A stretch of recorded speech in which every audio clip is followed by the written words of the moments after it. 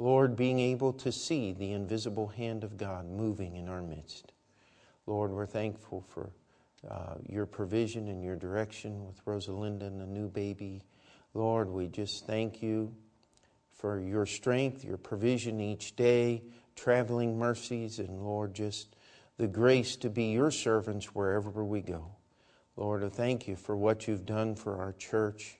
And Lord, the testimony that you have given us, not only as a church that has received very much that we may be in the situation that we are, but a church that gives very much as well.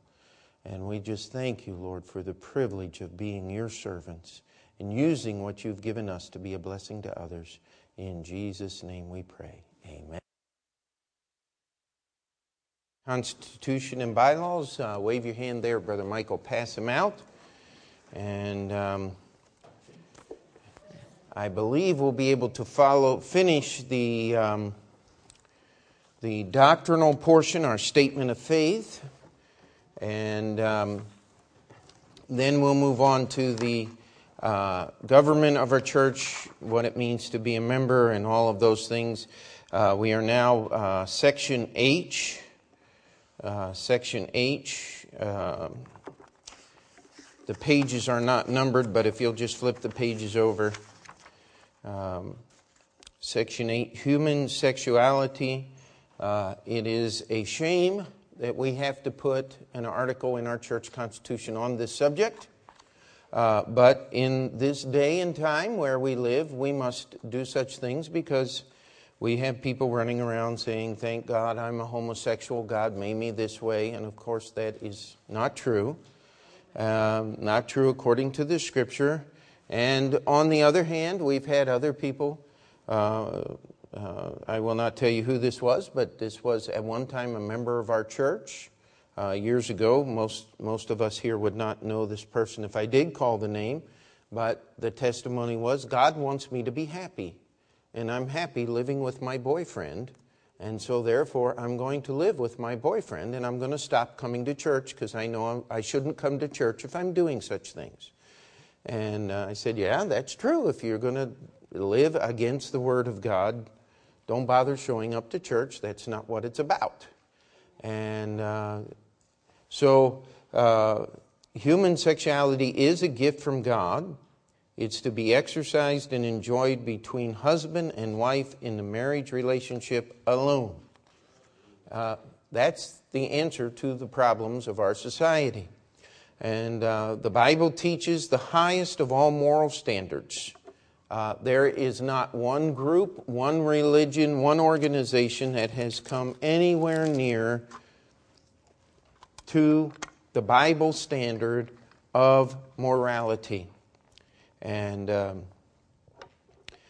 so we talk about, people talk about the high standards, I guess I might as well just put this in there, of the quote-unquote Roman Catholic Church, where they give up marriage to be priests and to be nuns and all of this stuff. But sufficient to say history has proved that while that standard may be written down, the most vile things, darkest chapters of human depravity are written inside the history of the Roman Catholic Church.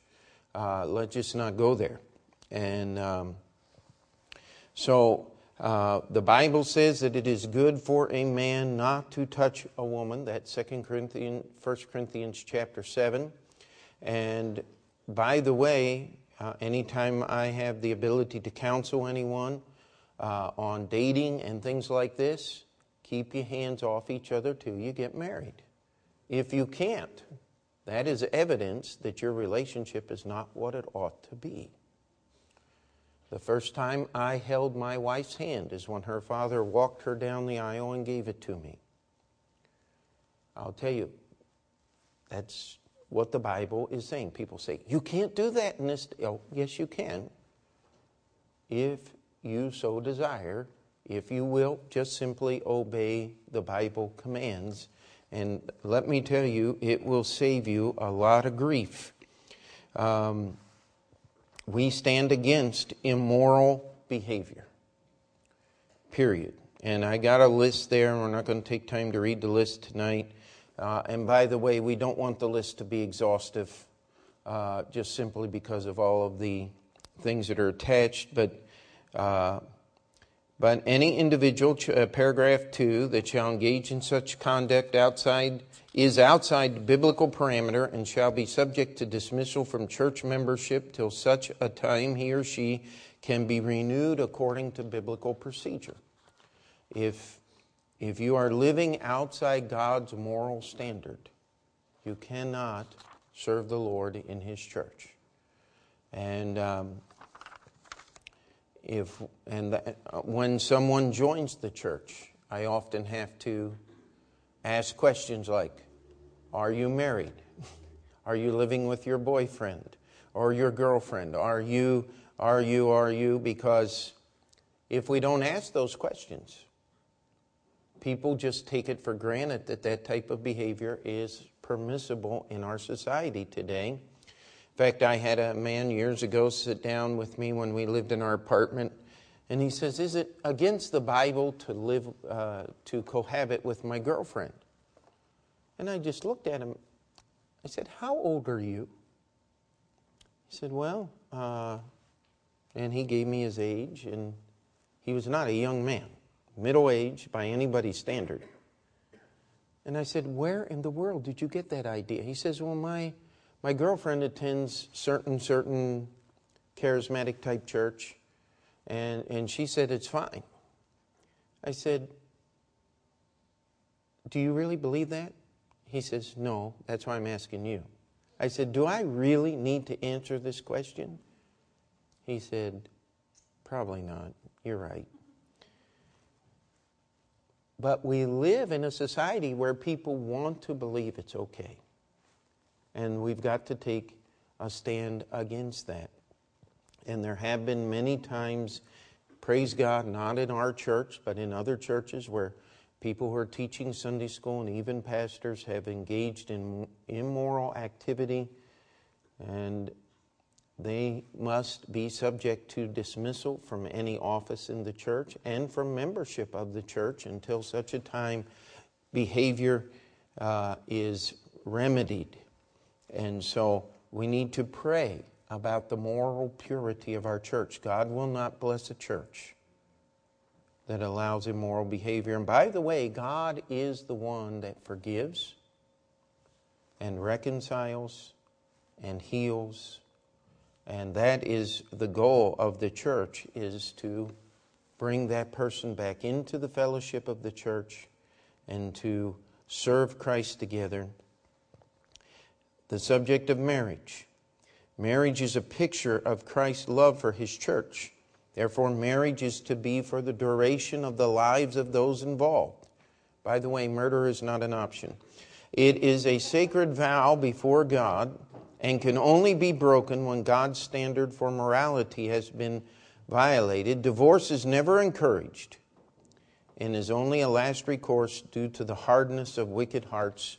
Jesus told the Pharisees that God had never intended for divorce. They said, why did Moses then give a writing for divorcement? And Jesus said, except for the hardness of your hearts. And but once a person is divorced, they may not serve as deacon or pastor in the church. Those are biblical requirements.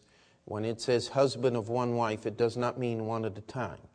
Of course, it deals with the idea of polygamy, marrying more than one wife at a time, and that was still in practice in certain parts of the world in the Roman days. But if the wicked Romans were against polygamy, don't you think God's church ought to be against it? Amen? And so once you violate those things, you are not allowed to serve as a deacon or a pastor in the church. The family was first instituted by God in the Garden of Eden. Let me ask you a question. Was there the tabernacle in the Garden of Eden? Was there the church in the Garden of Eden? Okay, the reason why I ask you these questions, just want you to think about something. When you get married at the justice of the peace, God recognizes that as a real marriage. It doesn't have to be marriage in a church. If you just take your spouse, your boyfriend or girlfriend, and go out to the park and sit under the stars and say, we're going to be married tonight, God does not recognize that. There is a legal process to being married. There is a public testimony and a private one. And you have to have both to constitute a biblical marriage. And we take a stand against all attempts to demean or destroy marriage. If you want to know where we stand on sodomite marriage, of course, just using that term tells you where we stand on that. The reason I use the word sodomite is that's the Bible word for homosexual. And it is a very offensive word to homosexuals. And of course, I'm not afraid of being offensive to people who disregard and disdain God's law. And so Brother Shaw made a suggestion, and in this day and time, I took a suggestion, the husband, male by birth. Brother Shaw said, we ought to put that in there. Does that not give a testimony to how ridiculous the world in which we live has become? But is there anyone that argues that we should take that out? I didn't think so. I mean, we gotta put that in there. The husband, male by birth, is to be the head of the home and its leader. He is responsible directly to God for his leadership of his home. He is to love his wife as Christ loved the church and gave himself for it. He is to bring up his children in nurture and admonition of the Lord. He needs to lead his family to God and the church, provide for their physical needs, provide for their emotional needs, and provide for their spiritual needs. Here's a big one. He is to dwell at home and show his children by example what it is to live for Christ. This is the highest calling of a man and his most sacred duty, as he cannot truly serve God without properly leading his family. In fact, the Bible says, if a man provide not for his own, he is worse than an infidel and hath denied the faith. And so this is just a summary of the jobs and the position and the duty of the husband in the family. And by the way, I've heard preachers talk about this many times. You have your service to God first, your family second, or actually your service to God first, your service in the church second, and your family third. Now, I don't believe in that. I don't believe you can divide up your responsibility, because as I serve God, I must serve Him in my family. As I serve God, I must serve Him in my relationships to other people. It is an all or nothing proposition. Either you're serving God and taking care of your family and maintaining proper relationships and service in the church, or you're not. Don't make a multi-tiered service for the Lord, because it never works. And many pastors have lost their families because they have decided to serve the Lord in that fashion. And that is something that we just cannot have. You must keep your family, or I have no right to be the pastor of the church. And so we want to work on this. The wife, female by birth, is to be the helpmeet of her husband. That is not a helpmeet like playmate. It is an help specifically designed by God. She is to reverence him and to aid him in making their home one that honors Christ. The wife is to guide the home and allow the husband to be her leader, as she did with Christ when she was saved. Children are an heritage of the Lord. They are special gifts from God and are to be trained to serve Him. I get a little nervous when I hear people saying, but your kids are going to be scattered all over the world. Well, that's what we trained them for. That doesn't mean that I'm not going to miss them, But I train my children to serve God wherever He calls them. And if you'll start that when they're little, you'll be able to deal with it when they get big. Yeah. My prayer is that God would call my children into His service. And He's called Peter to travel far, all the way to the west side of Manhattan at this point. And Peter wants to start a church there. And that means we're going to have to put up with him again. No, I mean, he's going to come home after he graduates, and Lord willing, he'll serve here in the church. His brother Mike's going to be going on deputation, and we'll have an opportunity for service here. And I'm going to recommend that we take Peter and give him an opportunity to grow in ministry and to prepare himself to start a church. And we'll have to pray he finds a wife. That can be quite a challenge, especially for Peter. And so, but I'll tell you what, I don't want him to rush into it. You can't make a mistake. You cannot. I've told, I can't tell how many people, and I believe it. I believed it when I was looking for a wife. I'd rather spend my whole life single than married to the wrong person for 5 minutes. I want that for my children. I want it for everyone in our church. Children are commanded to be obedient to their parents. Right? Okay. And who are commanded to raise them in the nurture and admonition of the Lord. Children cannot be left on their own. It is a parent's God-given responsibility to shape the child's life according to biblical truth and instill within them the biblical truths of right and wrong and of good and evil. This idea of just allowing your child to grow up and make their own decisions is from the devil. You are to train your children. And somebody said, well, they'll grow out warped. They'll grow up warped. Yeah, that's exactly correct. How many of you have ever seen those beautiful old wooden ships? Like the ones in the harbor and stuff. You ever wonder how they get those boards to bend? Well, that's what a warp is, my friend. What they do is they will steam those boards or soak them in water until they become somewhat pliable. Some of those boards are this thick and like this. And they will work with that board until it bends into the shape of the ship. When they built the USS Constellation and the Constitution, they built them out of live oak in Florida. And the cannonballs of the British ships would literally bounce off because of the thickness and the flexibility in that wood. And it was not that they were never damaged, but that's why they called the Constitution Old Ironsides.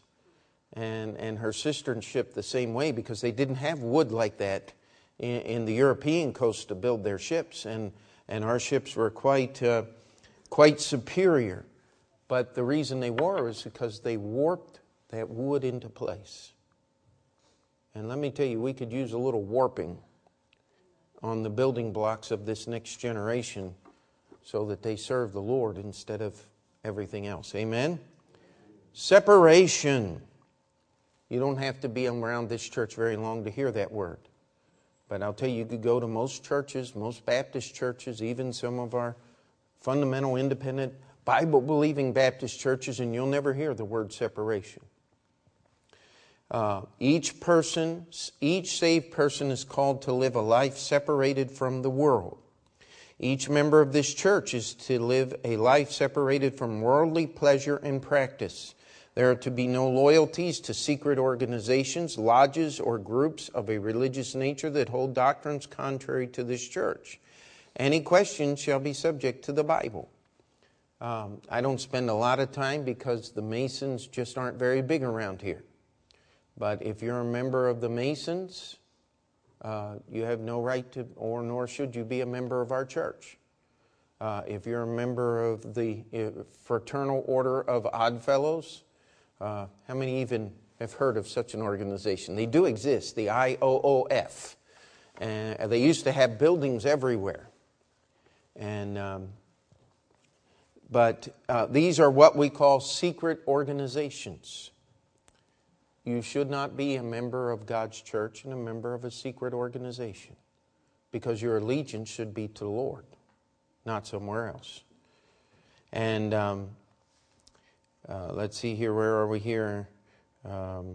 Each member is to live his life as an ambassador for Christ, giving a good testimony for Christ and His church. Therefore, a member of this church should not patronize places that would hinder this testimony, participate in activities that would bring reproach on the name of Christ, or follow the immodest dress fads of the world. Okay? I don't believe a Christian ought to go to a movie theater. If I walked into a movie theater, you have no idea whether I'm watching Bambi, which I despise, because it's an anti-hunting movie, or whatever killer thriller, bloodbath drenched in immorality they happen to be showing on the screen. You have no way of knowing what I am watching. That's why I can tell you, as pastor of this church, I have never been in a movie theater, never bought a movie ticket, and have no intentions of ever doing so. If you have cable, I really think you ought to think about getting out a pair of snips and getting rid of that thing, because it brings into your home all kinds of filth and trash and garbage. You say, but I couldn't even watch TV. I can't get the news. Oh, you can get the news 40,000 different ways. You know what? It's getting almost obscene to listen to the radio anymore. And and buying a newspaper, how many have looked through your newspaper recently? I mean, it's just full of things that no Christian should be looking at. This is what we mean by separation. What would you think of your pastor if you saw me walking out of a bar?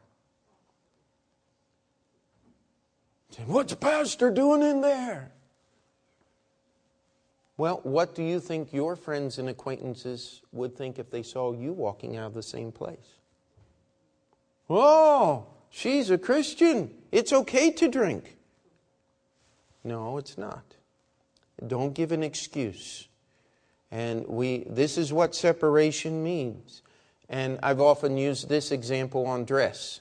If you came to church on Sunday morning and there was a big old chromed up, chopped up Harley sitting out front, and I was wearing leather pants and chains and had one of them spiked helmets with a ponytail hanging off the back sitting on the pulpit here. Just because I chose to put those clothes on, does that change me as a person? Does it? Of course not. But it changes what you think about me now, doesn't it? That's what separation is. It's taking away people's excuse to believe the gospel. It's being real 24 hours a day. Amen? It says, we realize that this is the result of a growing relationship with Christ and do not mean to include those who are in the process of allowing Christ to change their lives. There is a process of growth. And that's why listen, I do not, and I'm not going to apologize for this, I do not stand in the pulpit and explain to our women how they ought to dress. My wife does that in the ladies' meetings. That's where that ought to happen. And if you have questions, there are reasons why we believe and practice the way we do. And those reasons come from the Scriptures. And so don't just immediately write it off as some kind of cultic practice.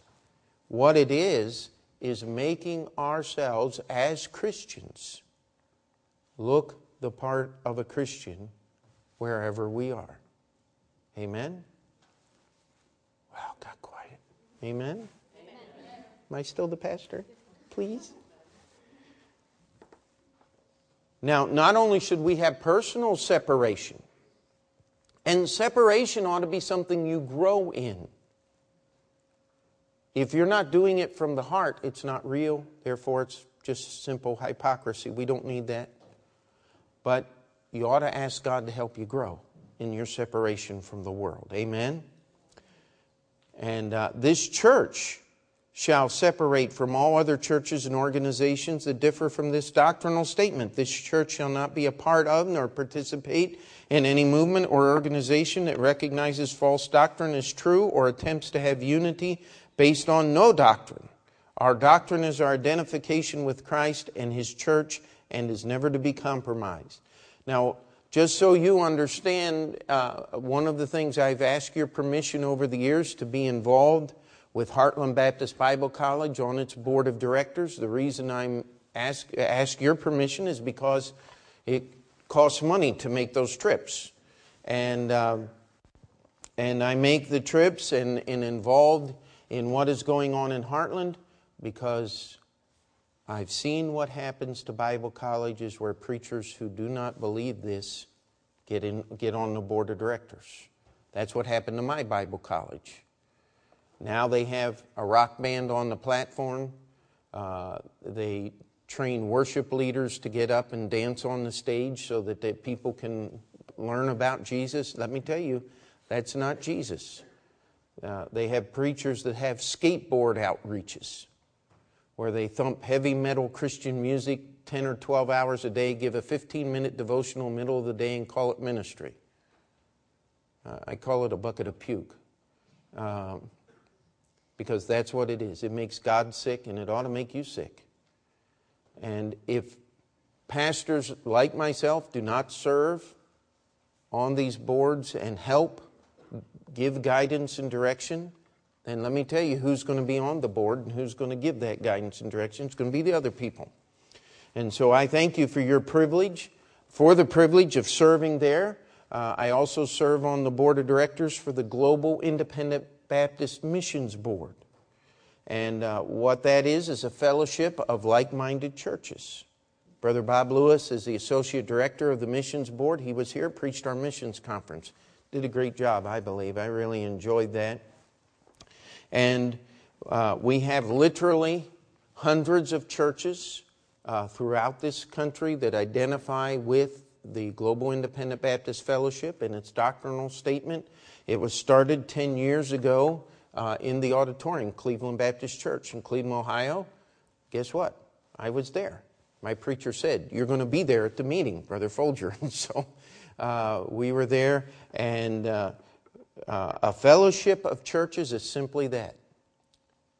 It's a group of churches that have said, we want to meet and encourage one another in service for the Lord. As a pastor, I need fellowship. I need somebody to preach to me. And I'm not reflecting poorly. Brother Franz and Brother Mike and other people that come in do a great job.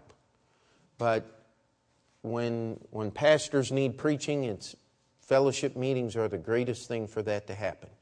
And so twice a year we'll go to the fellowship meeting. The next one's going to be in Louisville, Texas in February. And then the following one is going to be in Kalispell, Montana in September. And I've known Brother Leidig for many, many years. All you students at Heartland know Brother Leidig. And he really helped us when we were buying our building. Not only did he give, but he influenced other pastors to give and be a part. And so this is what the fellowship is. And this is who we identify with. That's why I no longer, as a pastor, I wrote a note to the Baptist Bible Fellowship in Springfield, Missouri. I said, please remove our name from your book because we do not want to be identified with the doctrinal practices of the Baptist Bible Fellowship. Now, when I graduated school, that was not the case. But things have changed in 25 years, changed drastically. And if things change in the GIBF, guess what? I'll write them a letter and tell them to take me out of their dirty little book. Because our church isn't changing. We fellowship with other pastors and other churches based on our doctrine. The devil. I'm going to get that one. Beelzebub, the little tiny fly, is flying around right here in front of my face. I don't know if you can see it or not, but we believe the devil to be a real person who was created by God as the anointed cherub that covereth. Due to his pride, he fell from this position, became the devil and Satan, and he is the accuser of all Christians. Aside from human nature, the devil is the source of all temptation and is the promoter of all that is evil. His desire is to keep unregenerate man from the truth of salvation and hinder Christians in their efforts to effectively serve Christ. He was conquered by Jesus' death, burial, and resurrection, and is to be resisted in the power of Jesus Christ. The end of the devil is to be eternal suffering in the lake of fire. Don't go fight the devil. Get behind Jesus. Eschatology. We believe the pre-tribulational, premillennial, imminent return of Christ for His church. There will be 7 years of tribulation, followed by the restoration of Israel and the millennial kingdom of Christ here on earth, consummating in the eternal state of the new heavens and the new earth. Now, that sentence there is explained in a whole library full of books. But this is what we believe, and this is why we reject Mr. Camping, who believes the tribulation period is 23 years long and started in 1994 and is going to end whatever 1994 and 23 are. I think 2011 is the midpoint of that period. I'm not sure. No, nothing makes sense when you're talking with Harold Camping. Let's say 1994, 17 years. No, that still doesn't make any sense. Mr. Camping got his numbers based on the number of fish in the net that the disciples pulled out in John chapter 21, multiplied by the number of nations, which he believes to be 150, divided by the baskets that were left over from the feeding of the 5,000. I mean, the guy's a crackpot. We just believe what the Bible says. Amen. Civil government. I think we can get this done. We believe government to be ordained of God and should be respected by the Christian so as to give a testimony for the God which we serve. We are to obey its laws, pay taxes, and be involved in its process, i.e. vote. This obedience must be done as unto the Lord, and if any time a decision must be made to either obey one and disobey the other, we will choose to obey God rather